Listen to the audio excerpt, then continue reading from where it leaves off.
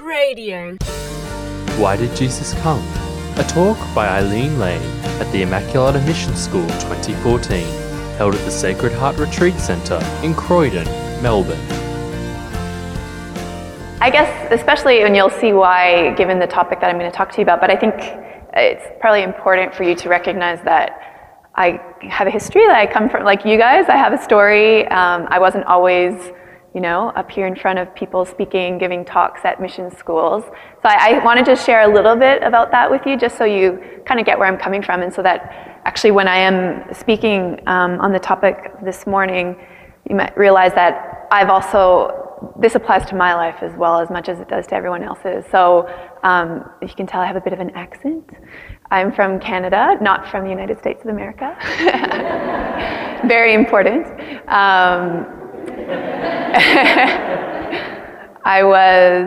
My parents are from Ireland, so they're immigrants. So I guess you could say I grew up in the typical Irish Catholic family, where in many ways actually the faith was much more just of a cultural thing, and not necessarily something that we sort of owned for ourselves. And so I grew up going to Catholic schools, being kind of involved in the parish, but not really knowing Jesus, not really knowing who he is and what he's done for me and what he wants to do with me. So typical kind of youth, no major dramas other than the fact that we had to move around lots. I think I went to 6 different schools or something like that, which was actually pretty traumatic when you're 15 and 16 and things. But finally went off to university. I guess you would have said you consider that I was a pretty good girl in a way before, and then went to uni, and I definitely got a bit lost. I was in Montreal, which is a pretty big city, and lots of things to lure you away or to seduce you away. A lot of lies being presented to you about what is true happiness and fulfillment, and I definitely gave in to some of those over the years. But always went to church on Sunday, just, there was something there. Wasn't really conscious why I went. But then 2002 rolled around. I don't know if any of you remember in 2008, the Pope coming to Sydney, World Youth Day. That happened in Toronto in 2002. So I somehow ended up in Toronto at World Youth Day, was just finishing my undergraduate degree, and I think all of those lies were really starting to bombard me, and I realized, you know what, I'm not happy. I studied engineering, I did really well in it, and had offers for master's and PhD and things, and apparently had friends and things like that, but there was just something missing, something big missing. So I did end up at World Youth Day, and it was that life-changing experience. For me, it was to discover Christ for the first time in my life, really, and to understand what my faith was actually all about, and to understand that I'm called to be a saint. You know what? Life hadn't been that challenging for me in many ways before then, but then I was like, that's a real challenge, and that's something that I'll have to work on my whole life, and believe me, yes. And so I had a new horizon of trying to be a saint, and that sort of just flipped everything around, and realizing that actually the most important thing is following Christ. So not that necessarily means that you leave your master's and PhD in engineering, but in my case, it did mean that. I did finish my master's, but ended up just really hearing God calling me to dedicate my whole life to him and to the church, and so I did that. It took me about a year after World Youth Day. I met my community, which is originally from South America. I met them in the States, and after, I guess, a relatively short time of discernment, I realized that God was calling me to evangelize, and that's what we're about, is to be in the midst of the world evangelizing. So, cut a long story short, that's how I ended up in Sydney, because we have a house there, and I've been a few places. I've been in the States, in England, in Peru, and now I'm here. So hopefully I'll be here for a while. So that was just to give you a bit of an idea of who I am, and to see that I've really had my own personal journey too, and in many ways, I'm still on that journey. I've been reflecting, I guess it's Christmas season, and I was reading the prologue of the Gospel of John, which kind of comes up in the Christmas season. If you haven't read it recently, it's the Word was God, the Word was with God, the Word was God. Goes on to say, and the Word became flesh and dwelt amongst us. And isn't that what we're really celebrating at this time of year? The Word being Jesus becoming flesh and dwelling amongst us, full of grace and truth. And it struck me as I was praying about it, and I was praying about coming here today as well, why in the world did Jesus come? Like, why in the world did he have to come? It's something like we celebrated, oh great, the little baby is so cute, and the love of Jesus, but it's sort of like, why? Why in the world did God have to even come to earth? And I know sometimes we get a general sense of, he had to come to save the world, to save us. Okay, what does that have to do with me then, in my life right now? And I want that to just be a question that you keep at the back of your mind throughout this talk of, why did Jesus come? What did he come to do? I have a question for you guys. Who wants to be happy? Yeah, I want to be happy too. And if I was to ask you how happy you want to be, I'm guessing you're not really going to be able to put any limit to it. And that's because our yearning for happiness is infinite. But then you don't have to answer this one, but I want you to ask yourselves in all sincerity, do you think that you're as happy as you could be? Think of your daily life, your everyday situations. At least I can say, and I don't know if you agree, that there's at times when it seems like we're a bit frustrated, there's this yearning, it's not quite being fulfilled. Sometimes that's more dramatic, sometimes we really are experiencing that. But even sometimes when things were going on all right, but there's still, just doesn't add up, that yearning we have in our everyday existential experience. And I would suggest that many times we actually do feel quite fragile, like quite in conflict, a little bit broken. Maybe we feel a little bit like the Israelites, walking in the desert that might have seemed a little bit aimlessly at times, or feeling a little bit like we're walking in darkness even. And I think it's fair to say that there's a certain rupture between our dignity, what we're called to, and our current situation, our everyday situation. And I'd say that, there's the situation often of rupture, actually, that we live in. And basically, in a nutshell, the reason behind that, I'm just going to come right out and say it, is because of this little word called sin. And something we hear a lot about, but we don't actually like to talk about it. It's not a really easy thing to talk about. Pascal, this great thinker, would say that certainly nothing offends us more rudely than this doctrine, and yet without this mystery, the most incomprehensible of all, we are incomprehensible to ourselves. So in other words, even though sin doesn't belong to our nature as such, it is a fact about the human person. It's a fact about our reality. It's an anthropological fact, you could say. So it's a very real wound that we all have to deal with. And so if you want to actually understand your everyday life experience, you have to acknowledge and face this fact of sin. And so today, what I want to try to do with you is help you to see how sin is not just some sort of theological concept that you learn about, but is actually something very real, very relevant, something that is very palpable, something that you really experience, and probably just put a name to something that you already know, that you already do experience. But let's really enter into that. And it's not an easy thing to do, so I think we need to be a little bit brave. So to do this, I want to basically go through the Genesis narrative with you, which is something I'm sure you've heard, read many times. But if we want to understand sin, I think we should go back to the beginnings. And before we dive into it, I want to draw your attention to, I guess, the main characters in the Genesis narrative.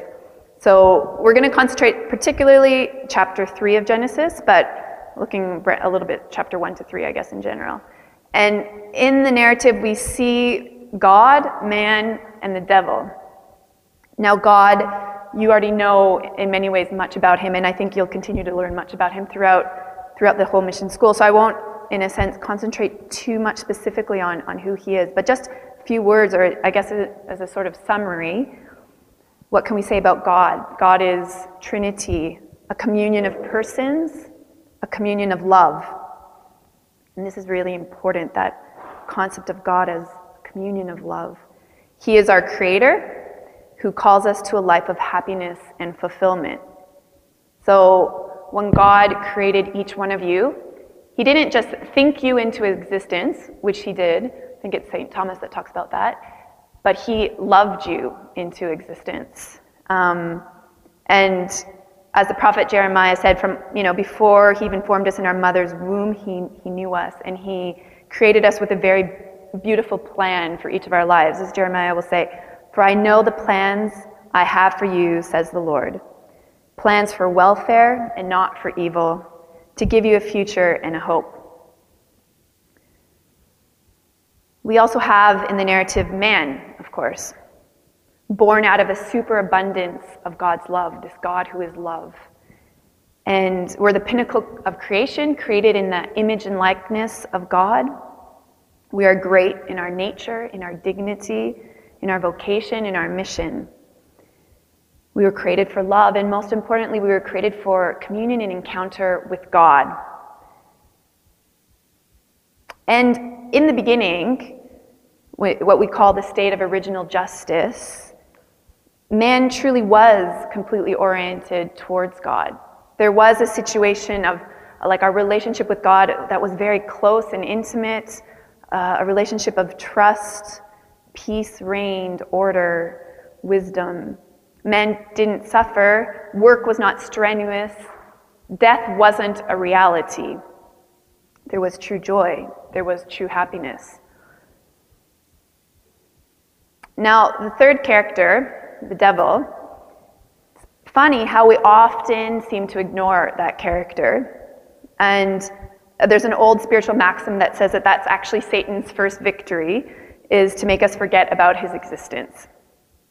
And it's really, it can have fatal consequences to forget about his existence, because obviously it means that we become unaware of how he's acting in our lives, and we end up making excuses for the evil that we do, or calling something good that is in fact evil, because we're really become desensitized to the reality of sin once we forget about him.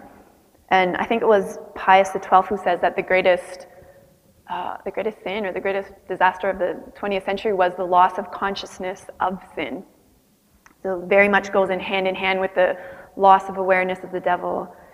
A second, I guess, consequence of forgetting about him is that it reduces our combativity in the spiritual life. So basically, we forget that we need to fight. We forget that there's actually somebody out there who wants us to fall. And it's actually really freeing to realize that you have a concrete enemy that has already been defeated, that you are fighting against. To realize that it's not just like the bad that you do isn't only a consequence of sort of your own interior conflict, but it actually comes from without as well, that there's actually somebody out there tempting you. So because we don't necessarily know that much about him, I just want to spend a minute maybe going through who the devil is. So Satan is the head of the angels who rebelled against God. We call him a fallen angel. He's a creature. He received his being from God as well. But his rejection of God was radical and eternal. And we need to remember also that he's an angel, so he has the powers and qualities as such. And everything about the devil is marked by this option for evil, for turning his back on God. So really, we can talk about the devil as almost like the personification of evil. We call him the seducer, the accuser, the father of lies, the tempter. And again, it's really important that we recognize that he is real and operating. So it is true what St. Peter that says that he's prowling around like a lion, looking for someone to devour. So what does he look for ultimately? He's ultimately looking for our eternal ruin. He's jealous of us. He's envious. So he wants to harm God, but he can't, so he goes against us. So he doesn't want us to die in a state of grace, plain and simply. And he knows we have a certain time here on earth. And he acts very intelligently. And we'll look at that when we look at Genesis. But Genesis story will refer to him as cunning, as subtle. So he kind of like knows our weak points. He knows where to hit us. He knows our, I guess, almost personal file, you could say. And above all, he's a liar. He works with illusion, deceit. And that's a topic that I really want to focus on this morning. To understand how to sin is to give into a lie, ultimately. And a lie that leads us into a state of darkness and confusion. It's a lie about what will lead us to happiness, what will lead us to true fulfillment. And so we'll see in Genesis how Eve gives into this lie.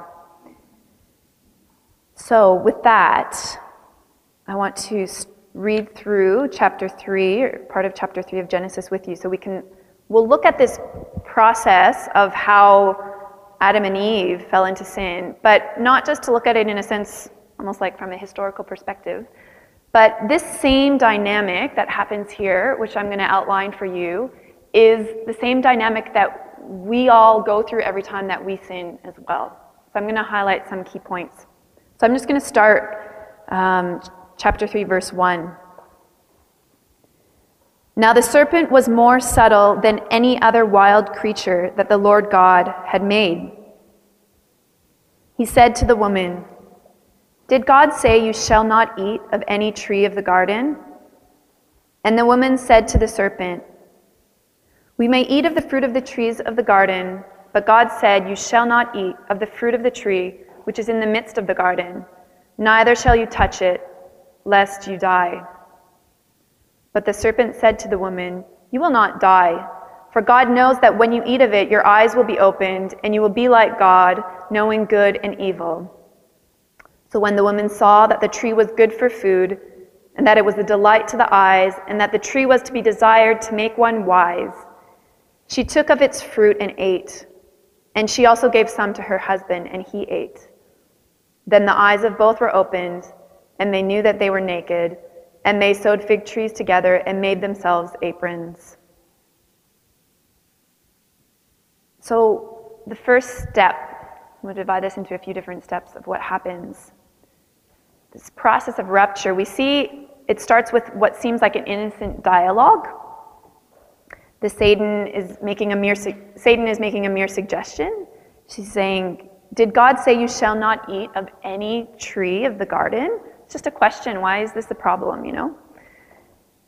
He's not directly confronting God, but he is inviting Eve into a dialogue. And it's interesting because, look, he's twisting the truth. He says, "Did God say you shall not eat of any tree of the garden?" And when we go back to Genesis chapter 2, which I haven't read to you, I'll read to you now, what God says that, here we are, it's verse 16, sorry. The Lord God commanded the man, saying, "You may freely eat of every tree of the garden, but of the tree of the knowledge of good and evil you shall not eat." So God said to Adam and Eve, "You may freely eat of every tree except for the one." And then we have, innocently, the serpent saying, did God say you can't eat of any of the trees? Already you see how subtle he is. But with that question, he's casting a shadow of a doubt. Isn't God exaggerating? So we're called as human beings to encounter, to dialogue, to communion. And so the devil's sort of taking advantage of that by trying to, enter into a dialogue with us. But we have to have really clear that we're not called to dialogue with the devil. Like, that's not part of our vocation as a human person. So what happens next? Eve responds. So Eve consents to the dialogue. This is the second step. She tries to clarify what is misunderstanding. And we see Eve saying, We may eat of the fruit of the tree of the garden, but God said, you shall not eat of the fruit of the tree which is in the midst of the garden, neither shall you touch it, lest you die. It's interesting there, just as a bit of a side note really, how Eve is already starting to live in a lie and subjectivity, because she adds there that God says that you shall not eat of the tree of the midst, neither shall you touch it. And God never mentioned anything about not touching it. Like, she just totally invented that. But you see what happens when you start entering into this dialogue, living in the darkness. You stop seeing clearly and see how easy it is for the devil to trick us. But the sin, in a sense, is not in the dialogue in itself necessarily, but by entering into the dialogue, we're giving the devil the chance for the temptation to be formulated. And it's almost like, it's as if putting ourselves, probably some of you have heard that expression of don't put yourself in an occasion of sin. It's kind of along those lines. So what do we mean by that? For example, if you struggle with chastity, and pretty much everyone does, you probably shouldn't hang out with your boyfriend or your girlfriend in a secluded room. That's putting yourself in an occasion of sin. Or if you have a problem with gluttony, probably don't go to Max Brenner. I don't know. So we need to ask ourselves the question, what are the ways that I consent to dialogues with the devil? It might be things like I said, like, no, Mr. Satan, you're very confused. God didn't say it was a sin to spend time alone with my boyfriend. God only said, don't sleep with him. You see what I mean? Like, these little kind of conversations that we can have with ourselves. Or, God didn't say it was a sin to be smart and to have all the answers and always have the last word. He only said it was a sin to be arrogant and proud, kind of the way that we can try to convince ourselves that what we're doing is all right. So the devil then, I guess we could say in step 3, uses the fact that Eve responded to really then seduce her and propose the lie. He says, you will not die, for God knows that when you eat of it, your eyes will be opened and you will be like God. So he's really proposing this sort of act of disobedience now openly. Take of the fruit. You will not die. Your eyes will actually be opened. And the fruit, which is really a gift from God, he didn't have to even create us. He didn't have to give us any fruit at all, is suddenly now seen in Eve's eyes as a right, as something she deserves. But more than anything, what is the devil doing? He's sowing doubt. He's suggesting that God is a liar, that God doesn't deserve to be trusted, ultimately that God doesn't love us, that God doesn't care about us. Because if he cared, why wouldn't he let you eat that fruit? And so we start to suddenly going from a situation where we actually trust in God and believe in him and know his love for us to saying, wait a second, maybe he doesn't care about me. Maybe he doesn't care about my happiness. Maybe it's all a lie. Maybe that fruit actually is my path to happiness. And so a desire starts to form within Eve, and we can see it in ourselves, to exclude God and his plans for our lives. So I want us to think for a second, how do we do that as well in our own lives? Maybe we can think of the times or the ways that we start thinking that we don't really need God, that we're pretty good on our own, actually. When we just, ignore his plans, even though sometimes they might be very clear to us what he is asking of us, but we want to follow our own path. And this ultimately, is what the world is telling us to do. We live in what we call a very secularized world, right? What does that mean? A world where God is not a part of daily life. God is actually sometimes quite aggressively excluded. And so we're being proposed these lies from the world all around us, telling us that God isn't relevant. And so in a way, the devil has already won a big battle, because he doesn't even have to tempt us anymore in a way. The world's doing it for us, like it's coming from everywhere else. And we know that those lies abound. The lies of like, you need to work out your own happiness by your achievements, by being perfect, by getting as much money, by being the prettiest, by just having a lot of pleasure, only caring about yourself. And we give into those lies. And we start to think that God isn't that relevant, that God actually doesn't care about my happiness, that I can't really just trust in God. So we see Eve now on a very, very slippery slope. This lie has been proposed to her very, directly now by the devil. And the forbidden fruit suddenly becomes something good to eat. And there we see again the illusion, the deceit. How does she know that the fruit is good? How does she know it's good for food, good to eat? Like, she's never eaten it. And God actually told her not to eat it. So if really she should be thinking it's poisonous anyways, Like, what is she thinking? Where is she getting that from? And that's what happens. Reason is conquered by false illusion. And she's convinced of something that is not objectively true. This whole theme of lies and truth is important because we were created for truth. The reading that we didn't end up reading at Mass, it was interesting because I was reading through it before, and it's really powerful. Maybe go look at it again at some other point today, but it says something like, we were anointed for truth and not for a lie, something along those lines. And I was thinking, wow, that's really relevant for this morning. But you were created for truth, but how many times we fall into illusions. We can talk about this being sort of like an existential lie. So what I mean is, what our life is about, everything that we think will bring us happiness, God has a certain plan for us, and that's the truth. But we start thinking, these other things are actually our path to happiness, and that's an existential lie that we're living in. So what happens? Eve takes the fruit and she eats it. So that's the act in itself. That's the sin in itself. I mean, we all are tempted. We all do give in to dialogues with the devil, and we need to fight that. But we also have the will to be able to say no. And Eve didn't say no. She wasn't able to see that this was all a lie. Yeah, you might be confused, you might be in darkness, but you can choose. And Eve chose to disobey.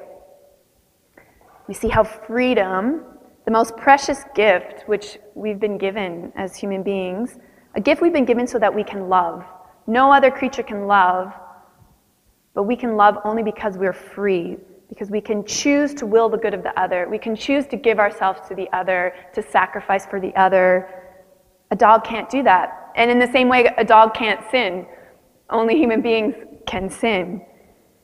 So we can choose to use this great gift of our freedom for our own destruction, for our own unhappiness. And with this act, what do we see happening? Eve is creating a rupture between her and God, and a rupture with her true self. She no longer even understands who she is, what she's all about. So she's convinced that she was missing out on something, but you know what? In the end, she ends up missing out on the only thing that's actually really important, which is her relationship with God. So what are the lies in our lives? What voices do we listen to? Do we listen to God, or do we listen to the world, to the devil? What do you think will lead you to happiness? Again, going back to the prologue, later on in verse 10 of prologue of John, it says, "He was in the world, and the world was made through him, yet the world knew him not. He came to his own home, and his own people received him not." And you think, how can that be? How can it be that truth, the Lord, God himself, is here right in our midst, and we don't see him, we don't receive him? Well, every time we sin or enter into that dialogue or enter into that darkness, that's ultimately what we're doing. So I ask you again, why do you need Jesus? Why did Jesus come? Why did the Word become flesh? The next step in the story is Eve giving some to her husband, it says. So we see here how sin is contagious. Evil spreads. There's social consequences. And this is very true. We know it from our own everyday experience of the sort of peer pressure thing. One person sin, you kind of pull someone else along. We see it in our world on a more global scale, what we can talk about the structures of sin in our world. How can it be that there's people starving to death and others, living in waste? And that's something that the Pope is talking a lot about. Understandably, coming from South America, it's something very real for him. But we see how sin is contagious, evil spreads. So in summary, we see in this process of sin how the plan of God is presented as a problem, as a threat. Our reason is darkened. Our will is now inclined towards something that's supposedly good but is in fact evil. More than anything, what we see is how God is suddenly presented as the liar and the devil is presented as our friend. And it's interesting in this story, a lot of people talk about how this whole that you will be like God thing, that it says, when you eat of it, you will be like God. And that in itself isn't a problem, because people say, oh, Eve ate the apple because she wanted to be like God. I mean, of course, in a certain sense, it's wrong if it's that idea of like, I want to be the God of my own life and I want to reject God. But there's a truth to the fact that we're called to partake in the divine nature. We are called to greatness. We are called, that's what holiness is in the end. It is Christ who lives in me, no longer I, it is Christ who lives in me. That's not really as much the problem, but it's that seeking to reach that without God, like outside of God's plan. And that refusal to actually listen to him and to listen to the fact that his paths are the best for us and will actually take us to participation in communion with him. So the heart and the nucleus of sin is really that disobedience and that pride. And so I hope you can see a little bit more clearly now, at least at this point, how sin is not about breaking rules, but is ultimately about rupture, rejection, rebellion, mistrust, separation.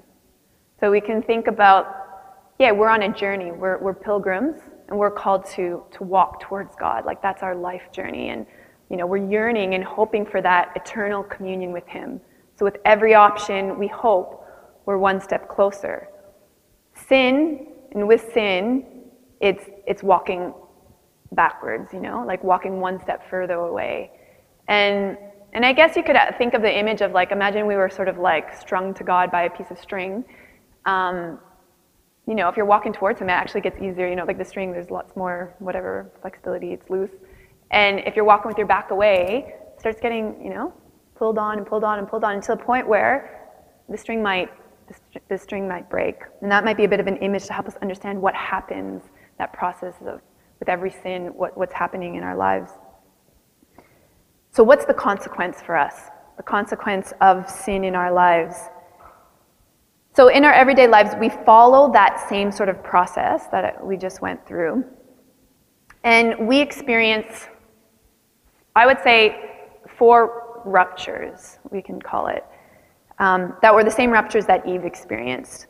First, the rupture with God, rupture with herself, rupture with others, and you could say rupture with all of creation. So I want to just quickly kind of go through all of those. Firstly, that rupture with God, how sin ultimately leads us to this rupture with God. We were created in the image and likeness of God, but with sin, that likeness is pretty much lost. I mean, sin is ultimately all about yourself, about selfishness, and God is love. So we're no longer like God when we're sinning. The image can never be lost, but it can be very darkened. Imagine, being just covered up there. And so we move from this situation of being that image and likeness of God to living in a land of almost unlikeness, that land of darkness and confusion. We go from being friends with God to fearing him and hiding from him. And that's how the narrative continues. After they open their eyes and they realize they're naked, it goes on, verse 8. And they heard the sound of the Lord God walking in the garden in the cool of the day. And the man and his wife hid themselves from the presence of the Lord among the trees of the garden. But the Lord God called to the man and said to him, "Where are you?" And he said, "I heard the sound of thee in the garden, and I was afraid, because I was naked and I hid myself. How sad, no? That they felt they had to hide from God, and yet that's what happens when we sin. We feel like, think of yourselves, how many times in your own ways you may have felt like, I don't really want to face God. And in your own way, you kind of try to hide from Him. And it's funny because the weaker and weaker we feel, sometimes the more and more we do that, which is like really sad, because what we need in those moments is to turn to Him. And so we go from being in communion and encounter with God to really living in loneliness and distance from God. And I think we experience this rupture with God in different ways, but we might say that we can no longer hear Him, like we don't understand Him. And if any of you have ever sort of maybe discerning something big in your life, you understand what that means when it's like you just can't hear God anymore. Things just are not clear. That's what happens because of sin as well. We don't put Him first in our lives anymore. We stop praying. We start probably functioning in many ways like what I might call a functional agnostic. So Gnostic, someone who kind of thinks that you can't really know if God exists or not. Many times we actually live like that in our daily lives. We go on with our life, and it's like, oh, God might exist, He might not exist, but you know what, it doesn't matter. I don't ask Him about, the decisions I need to make in my life. I don't turn to Him in my daily life. There's that rupture between my faith and my everyday life. And that's a consequence of sin. What does this rupture with myself look like? This is something, again, that we all have experienced. We know it, that feeling of unworthiness, of not really knowing who we are, of insecurity. That says here that they were afraid. They knew they were naked. Think of that experience of being naked, of an insecurity, of vulnerability, and we try to hide again like they do. And we start to build up false securities. We look for empty substitutes because human person does not like to feel insecure. We want to have things under control. So if we do feel insecure, we should turn to God, who is our security. But when we've fallen into sin and when we're in this sort of whole tumult of it, we tend to turn to substitutes instead. And specifically, we can talk about the substitutes of power, pleasure, and possession. And the church will refer to these as what's called the concupiscences. So that's that we all have a tendency towards these. It's the wound that we've inherited because of original sin. And power, how do we seek for power? How do we seek for that? It's any time and every way that we want to be in control of the situation, in control of our lives, when we want people to do things the way that we want them to be done, and when we want people to think that we're great, that competitive person wanting to be the best in everything. These ultimately are all ways of seeking after power.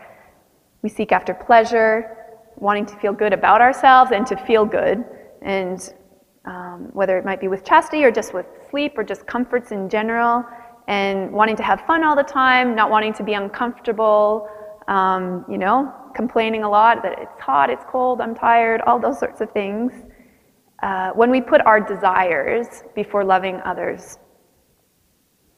And possessions, when I want to have all the things that I like, I want the newest iPhone and everything, and the clothes and the sports gear. We can be really possessive about our time too, wanting to do things in our time, in our ways. Obviously with money, wanting to have a lot of money so that we can have the things that we want. We can also be possessive in our relationships. So we can see how this rupture affects us, how we seek for false securities. You might say that sometimes we start to build up masks almost, because we don't really know who we are anymore because we're not in relationship with God. We think that we need to build our own identity. So it might be, this is really obvious in sort of high school age thing, like when it's like, oh, I'm the sporty one, or I'm the cool one, or I'm the smart one. And sometimes we laugh at that when we look at, especially, those movies, especially the American movies and things about that time of your life. But when you think about it, even as adults, we sort of still live like that sometimes. We still seek after this image because we're not really secure in who we are.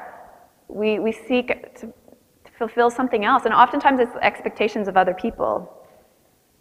And this all has root in sin, because we're not in right relationship with God, therefore we don't understand who we are. So the other manifestations of the rupture with myself, there's supposed to be a hierarchy, right, of our spirit over our mind and our body. We're a unity, but the spirit is in a sense supposed to rule us. But because of sin, suddenly our body starts to try to rule us. Whether it's I want to eat what I want to eat whenever I want, and I don't care about prayer because I'm tired. We can see this. Again, those interior conflicts and frustrations. And it's because ultimately it's as if we lost our north. So we kind of just don't really get what life is all about anymore.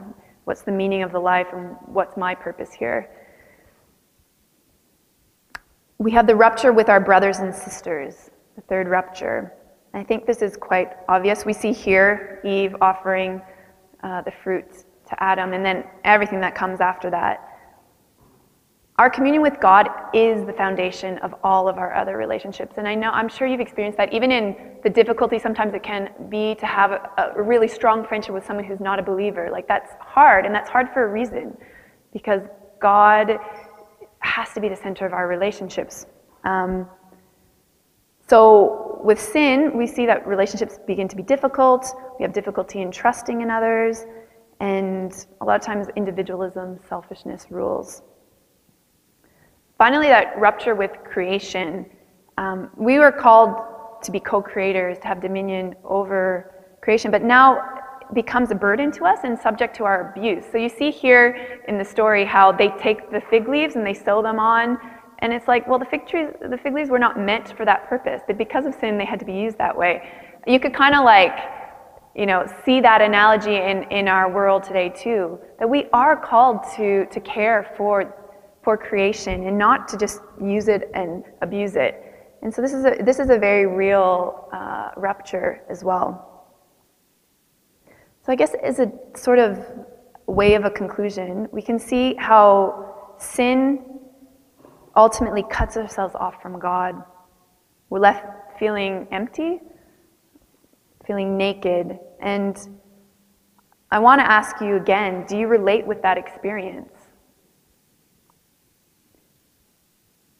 It's easy to want to justify ourselves out of sin. And it's true that the devil tempts us and the world tempts us. But like I touched on before, ultimately, you're free. And you're the one who chooses to sin. But we need to face this situation, because it's only then that we can begin to understand the deep longing in our hearts for peace, for reconciliation. We all have a deep, deep longing for reconciliation. And we'll only understand that if we face the fact that sometimes we are actually in an experience of rupture. So again, why did Jesus come? He came for that reason. He came to save us from that situation of nakedness, from that situation of rupture. He came to save us from sin. We don't need to look for empty substitutes. Christ has come. Isaiah says, "The people who walked in darkness have seen a great light. Those who dwelt in a land of deep darkness, on them the light has shined." Christ has already come. He's broken through that great abyss between earth and heaven. So I guess, want to exhort all of you, especially as you're sort of at the beginning of the mission school, to let that light of Christ shine in your lives. Let it shine in the darkest corners of your heart that really need light. And pray to the Lord. Pray today, pray now, that His light might penetrate. And I don't know, I guess what better way than through the sacraments. They're sacraments of light and of truth. Really ask the Lord in Mass to be enlightened, in what ways you need to transform your heart to become more like Him. And if you don't know the darkness that you're living in, if it's not very clear to you what ways you need Him in your life, ask for the guidance, ask the sisters, talk to the priests, approach the sacrament of reconciliation, even if you're not 100% sure of what it is that you need to be forgiven for. The priest is there to guide you through that. And we need to remember that our sin, each of you, our sin has a concrete face. We all have our own, rupture, you could say. So we do need to face that. So I ask you to be brave, to go deep, and to ask the difficult questions, to make that examination of conscience, as we say, trusting that the victory has already been won. You're doing it with Christ. You're doing it holding His hand. So there's nothing to be afraid of. It's not easy, but we need to remember the promises of the Lord. At that same moment of original sin, of the first rupture, we also have the first promise of a reconciler. God has never abandoned us. We call it the proto-evangelium. It's Genesis 3:15. I will put enmity between you and the woman, and between your seed and her seed. He shall bruise your head, and you shall bruise his heel. And in that, we see that image really of Mary stomping on the serpent, of that moment of the incarnation, Christ, just like I said, breaking through, the Word becoming flesh in her womb. In Mary's womb, our reconciliation begins. And that promise is there in Genesis. The moment, just at the moment when they've sinned, they've turned their back on God, God gives us that promise. And He's here today, repeating that same promise to you.